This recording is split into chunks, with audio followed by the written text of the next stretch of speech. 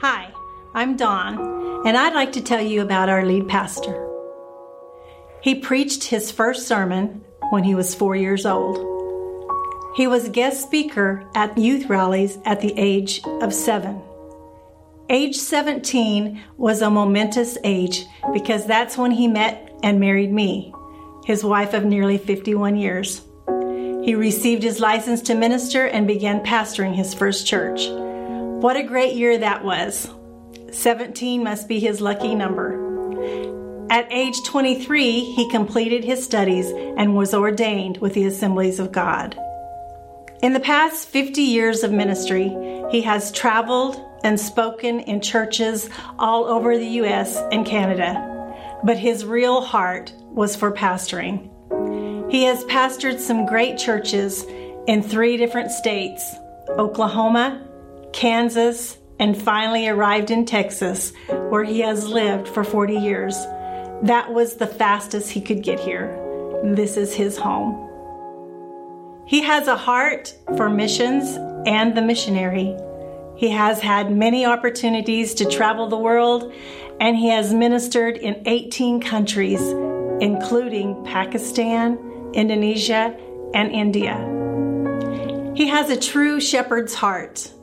He's the only pastor I have had for the past 50 years, and I've never once considered changing churches.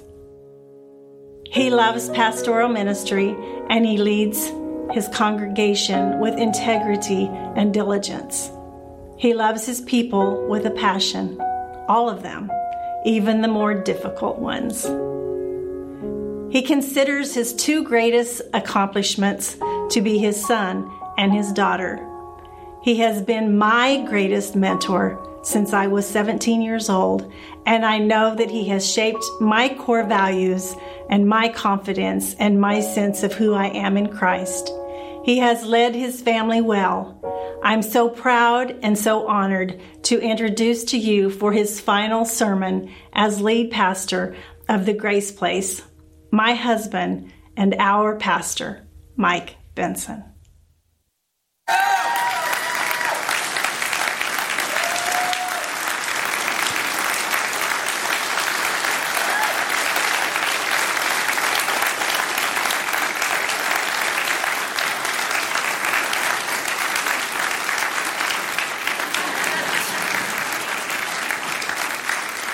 Wow. First of all, to my wife. Wow, that's the great.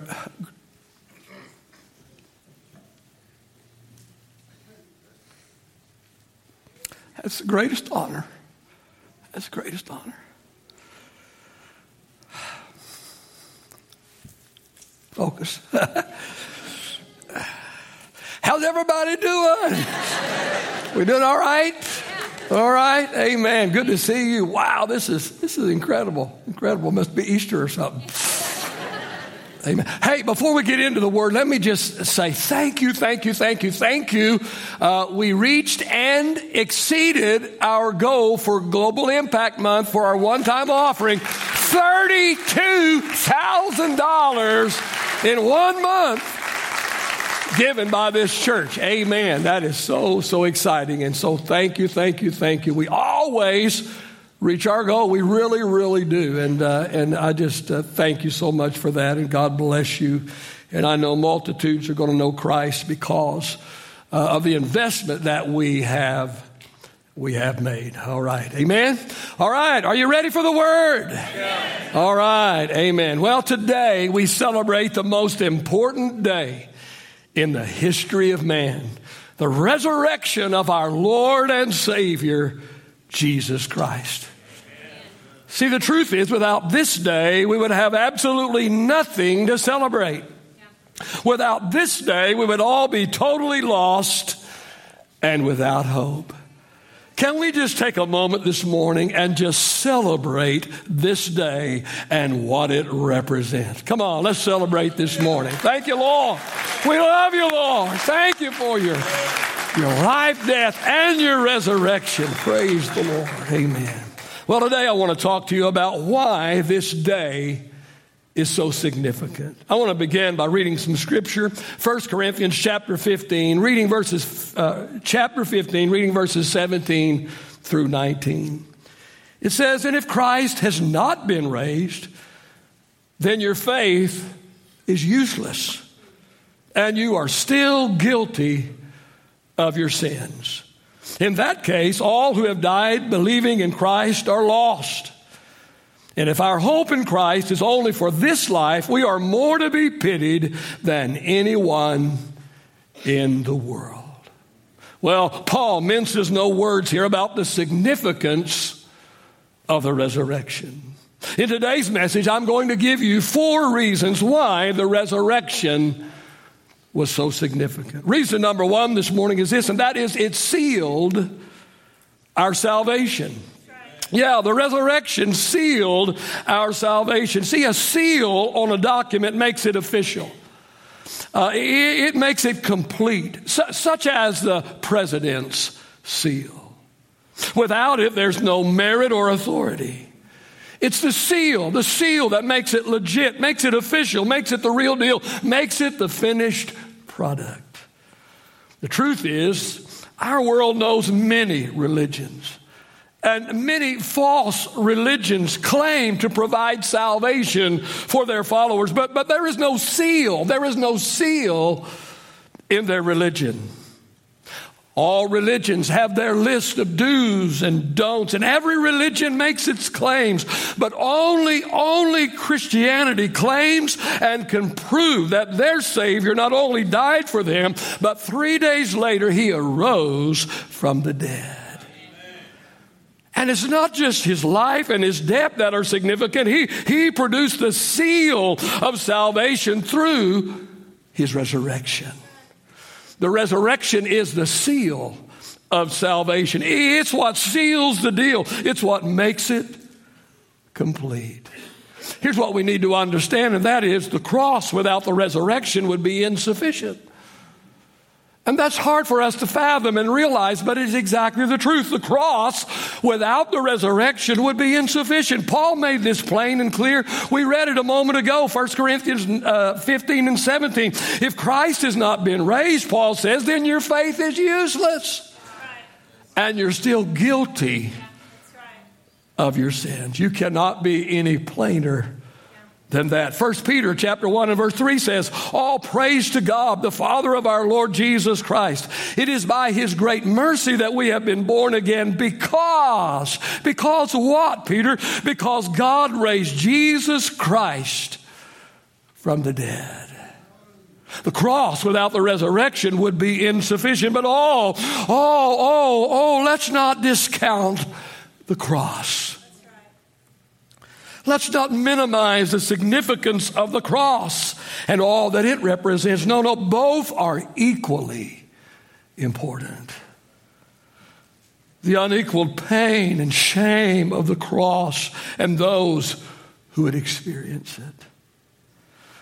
To understand the cruelty of the cross is to understand that it wasn't merely an instrument of execution and capital punishment. No, it was an instrument of torture. That's right. No other means of execution can even come close to the inhumane pain and suffering and excruciating torture that the cross was designed for. The executioners were experts in creating torture. They were well trained in exactly where and how to position the arms and the legs of the one being crucified in order to produce the maximum amount of pain and suffering possible. Death was actually welcomed by those being crucified because the torture of the cross was far worse than the death it would eventually produce. And for Jesus, it wasn't just physical torture that he had to endure, but far, far worse than this was the fact that in order for him to become our Savior, for him to take the full punishment for our sins, he had to have all of our sins placed upon him. 2 Corinthians chapter 5 and verse 21 says, for God made Christ, who never never sinned, to be the offering for our sin, so that we could be made right with God through Christ. And Isaiah prophesied in Isaiah chapter 53 and verse number 6 that God poured out on his son Jesus the sins of us all. Let me remind you of an illustration that I've shared with you in the past, but some will hear it for the first time. When my kids were just little bitty, they were just little bitty, I would teach them things. One of the things that I taught my children when they're just little bitty, and then I would teach them, and then I would bring them before an audience and have them perform. But one of the things that I would teach them, I would bring them out, and I would ask them, I would say, how much do you love your grandma? They'd do that. How much do you love your grandpa? That. I say, how much do you love your daddy?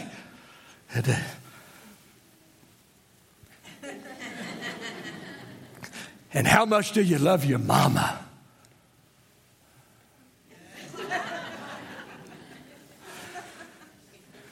Well, my kids grew up, got married, and had kids. So my wife taught our grandkids. And I went home from work one day, and as I walked in, my grandkids were there, and my wife hollered from the living room, honey, come into the living room. And I came into the living room, and here were my grandkids, just little bitty. And Grandma said, how much do you love your mama? How much do you love your daddy? How much do you love your Grammy? How much do you love your pawpaw? Paybacks are tough, right? Oh, listen to me this morning. The world asked Jesus, how much do you love us? And Jesus stretched out his arms on the cross, and Jesus said, I love you this much. This much. Oh, no, sir, we can in no way discount the value and the significance of the cross. And yet, my friend, the cross by itself, the cross without the resurrection would be insufficient. The resurrection sealed our salvation. Let me give you another reason why the resurrection was so significant, and that is because it sabotaged Satan's scheme. John 10:10 says the thief or Satan comes to steal, he comes to kill, and he comes to destroy. And Luke chapter 22 verses 31 and 32 says, Jesus said to Peter, Simon, Simon, Satan has asked to have you so that he might sift you like wheat. But Jesus said, I have prayed for you that your faith would not fail. Listen, friend, we need to be aware of this, and that is Satan is intentional in his plan to destroy our life. 1 Peter chapter 5 and verse number 8 says this, stay alert, watch out for your great enemy, the devil. He prowls around like a roaring lion looking for someone to devour. Verse number 9 says, stand firm against him and be strong in your faith. Oh, listen to me, friends. The devil is real. I said the devil is real, and he knows that his time is limited. He knows that what his ultimate fate is, and he is doing as much as he possibly can to take as many people as he can down with him. Listen, friend, the devil is not your friend. That's right. He's not your friend. He's your enemy, and he wants to take you out. Some of you here today have been listening to his lies. Some of you have been partying in his camp. Some of you are flirting with disaster. Friend, through the life and the death and the resurrection of God's one and only Son, Jesus, Satan's scheme has been sabotaged. Listen, friends, Satan is a 3-time loser. He was defeated in the past, he is defeated in the present, and he will be defeated in the future. Do not align yourself with a 3-time loser. Don't let him take you or your family down with him. He is intentional in his plan to wreck your life. He wants to wreck your marriage and bust up your home. He wants to get you addicted to alcohol or drugs or porn. He knows how devastating these addictions can be. He wants to cast doubt on your faith. Oh, Christianity is all made up. He whispers in your ear, you're a fool, a literal fool to believe in God and believe in Jesus and believe in heaven and hell. How foolish of you. For others, he tries to make you bitter towards God by constantly asking questions like, why do bad things happen to good people? Oh, if God really loved you, he would do something about the situation that you are in.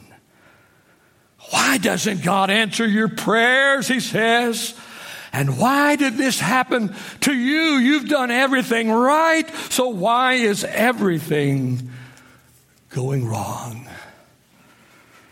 Through the resurrection, Satan's schemes have been sabotaged.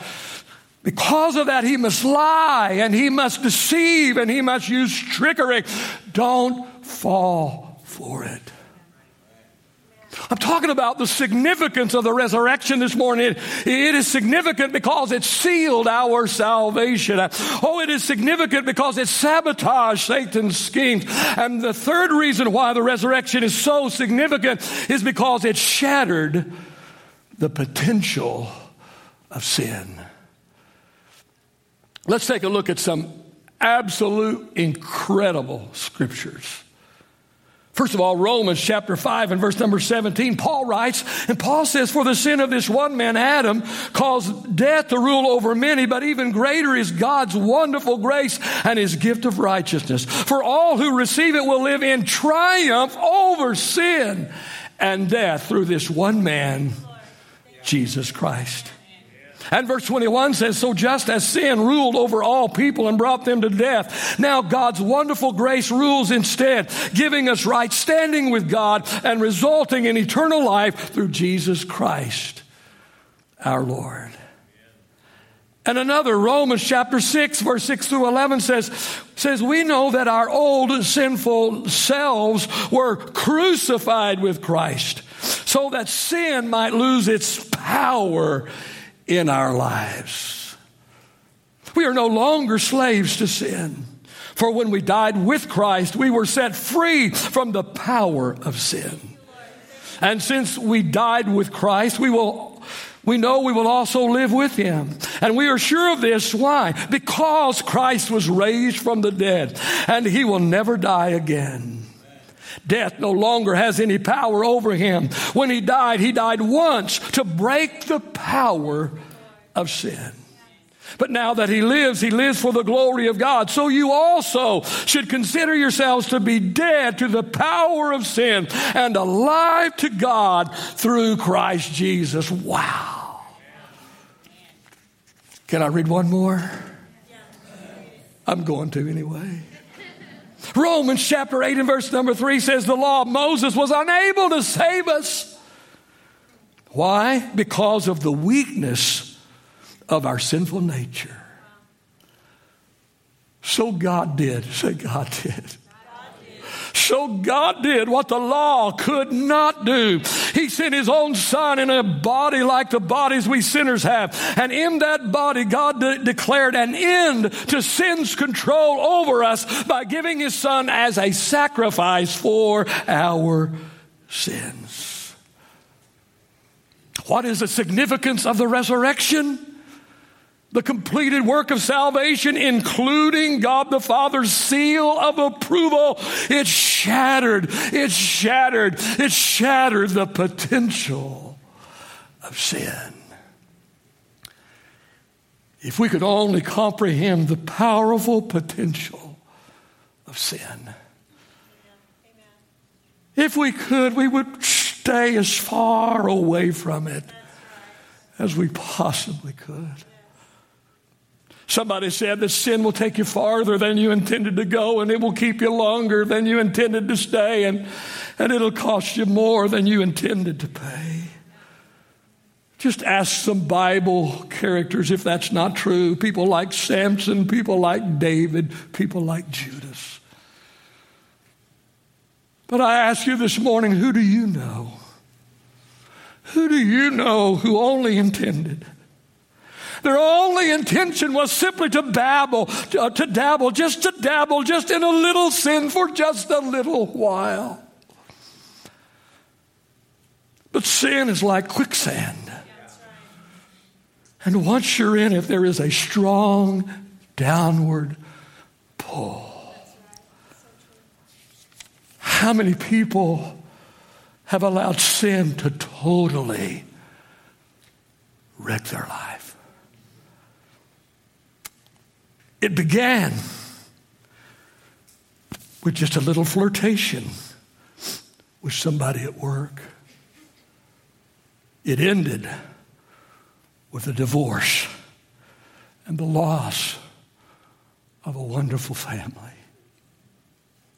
It began with simply partaking of something in order to fit in, to get along, to go along, to get along. So I will fit in and not stand out. It began with partaking of something in order to fit in. It ended up an addiction. It began out of curiosity, but led to compulsion. I cannot adequately describe the unlimited potential of sin and the devastation it can cause. Oh, I know I'm going old school today.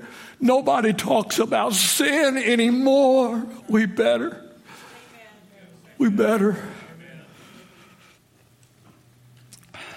If we only understood the potential of sin, the devastation it can cause, ultimately taking you to an eternal hell, banishing you forever from God's presence, sealing your forever fate in a lake of literal fire to be tortured forever and ever and ever and ever. Pastor, do you really believe this? Do you still believe this, Pastor? Absolutely, but it doesn't have to be.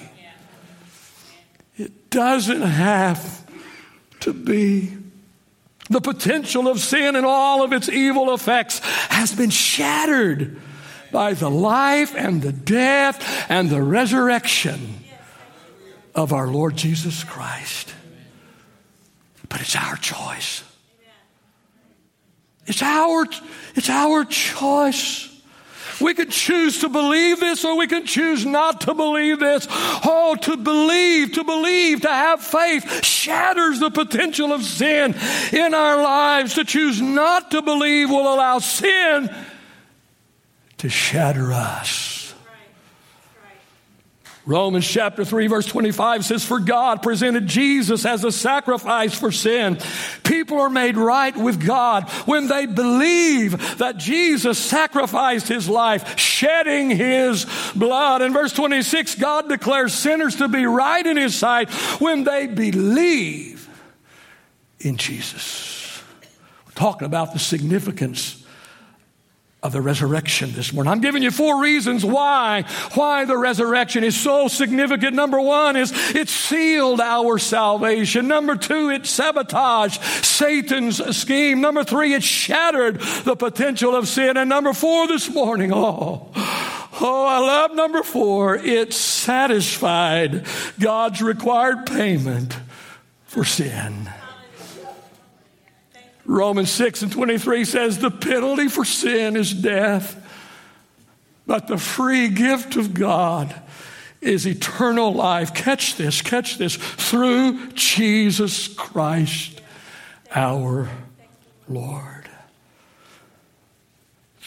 Through good works? Through dotting all of our religious I's and crossing all of our religious T's? Through what? Through Jesus Christ, our Lord. the life, death, and resurrection of Jesus Christ satisfied God's required payment for sin. Look at these verses. Hebrews chapter 10, verse 11 through 13 says, under the old covenant, the priest stands and ministers before the altar day after day, offering the same sacrifices again and again and again, which can never take away sin.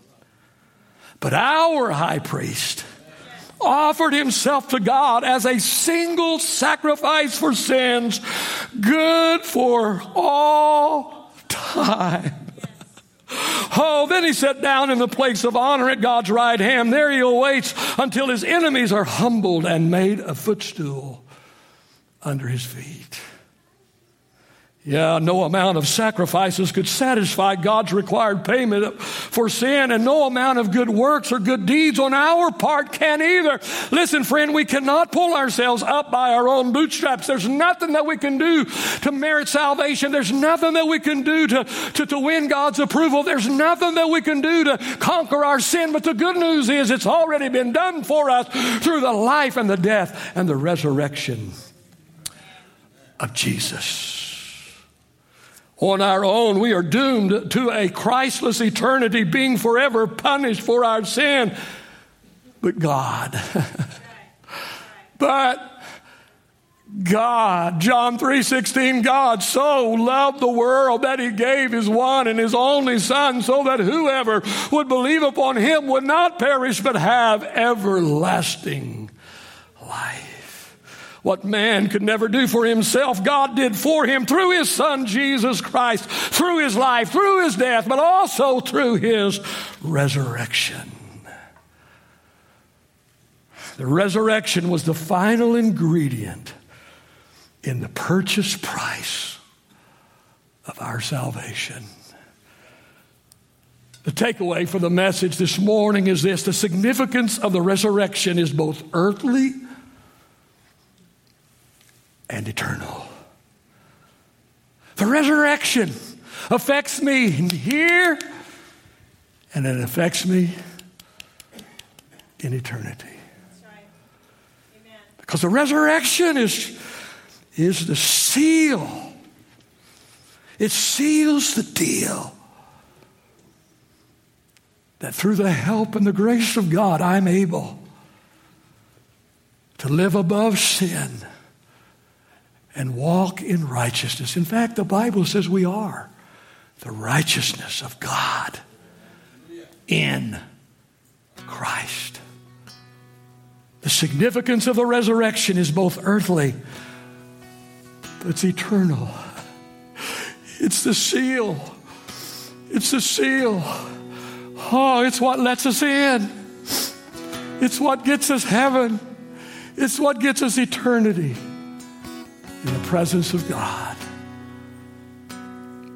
Friend, not only are we forgiven of our sins, but we are also free from their consequences if we place our faith in Christ and keep it there. If we place our faith in Christ and keep it there. Father, I thank you today for your word today, not the sermon that I put together, but your infallible, life-altering, life-changing, miracle-working word. Holy Spirit, I pray today that you will do what I am unable to do today.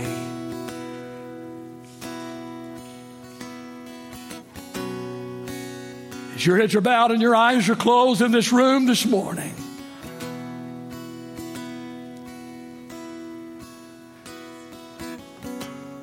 God paid such an incredible price for your salvation, and he offers it as a free gift. And all that you have to do is to receive the gift that has been brought to you. Let me share one last time, Ephesians 2:8. It says, by grace are you saved through faith. So according to Ephesians chapter 2 and verse number 8, there are two requirements for salvation. The first one is God's grace, and God's grace is what we've been talking about today, God's free gift through His Son Jesus Christ on the cross and through His resurrection. That's God's free gift. That's God's grace doing for us what we could not ever do for ourselves. God's grace alone will not provide salvation, but is by grace are you saved through faith. It takes your faith. Yes, it takes God's grace, but then it takes your faith in God's grace.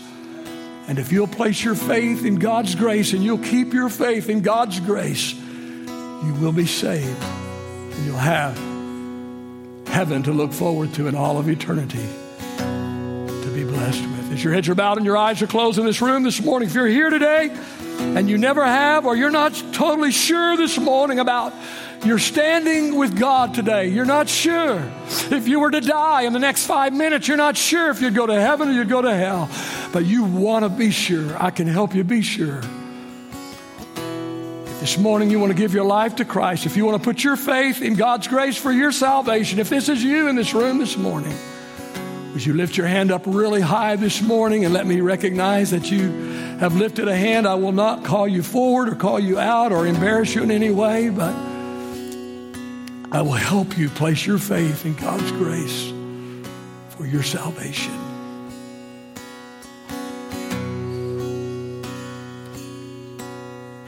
Anyone that is watching on live stream today, you can do the very same. Just put your faith in God's grace. Believe on the Lord Jesus Christ, the Bible says, and you will be saved. Can we all stand for just a moment this morning in the presence of the Lord? Everyone standing. Your heads are still bowed and your eyes are still closed this morning. Nobody is looking around this morning. Every head is bowed and every eye is closed. It'll take some courage this morning to answer this. I'm going to ask you this morning, you're in this room this morning and you realize that you've been walking too close to the line of sin. You've been walking too close to the line. And today is the day that you're going to recognize and realize that, and you're going to pull back so far back from that line. Is there anyone in this room that you would acknowledge that? Lift your hand this morning. Not going to recognize you. Yes, thank you. God bless you. Thank you. Thank you. It takes courage. Thank you. Thank you. And put your hand down. How many others this morning? I've been walking too close to that line.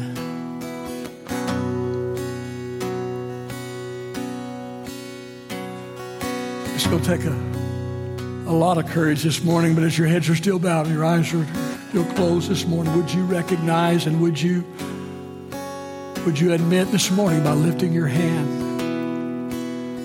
Pastor,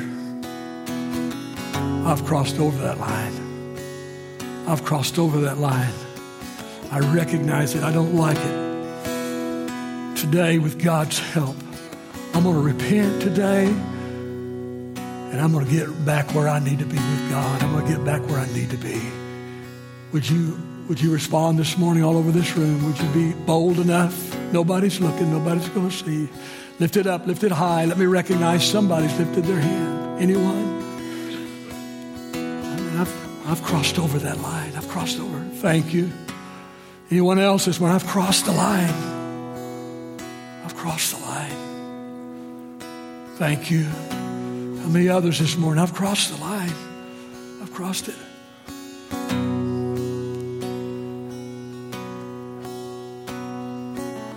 If you've crossed over that line, let me just encourage you to repent. Repent. Do two things. First of all, acknowledge, yeah, I've crossed the line. Yes, I've been where I shouldn't have been. I've done what I shouldn't have done. I've crossed the line, and I'm sorry for it. And acknowledge it and say, God, I admit it. I've crossed the line, and I'm sorry for it. Be genuinely repentant, genuinely sorry for it. But repentance literally means to turn about face.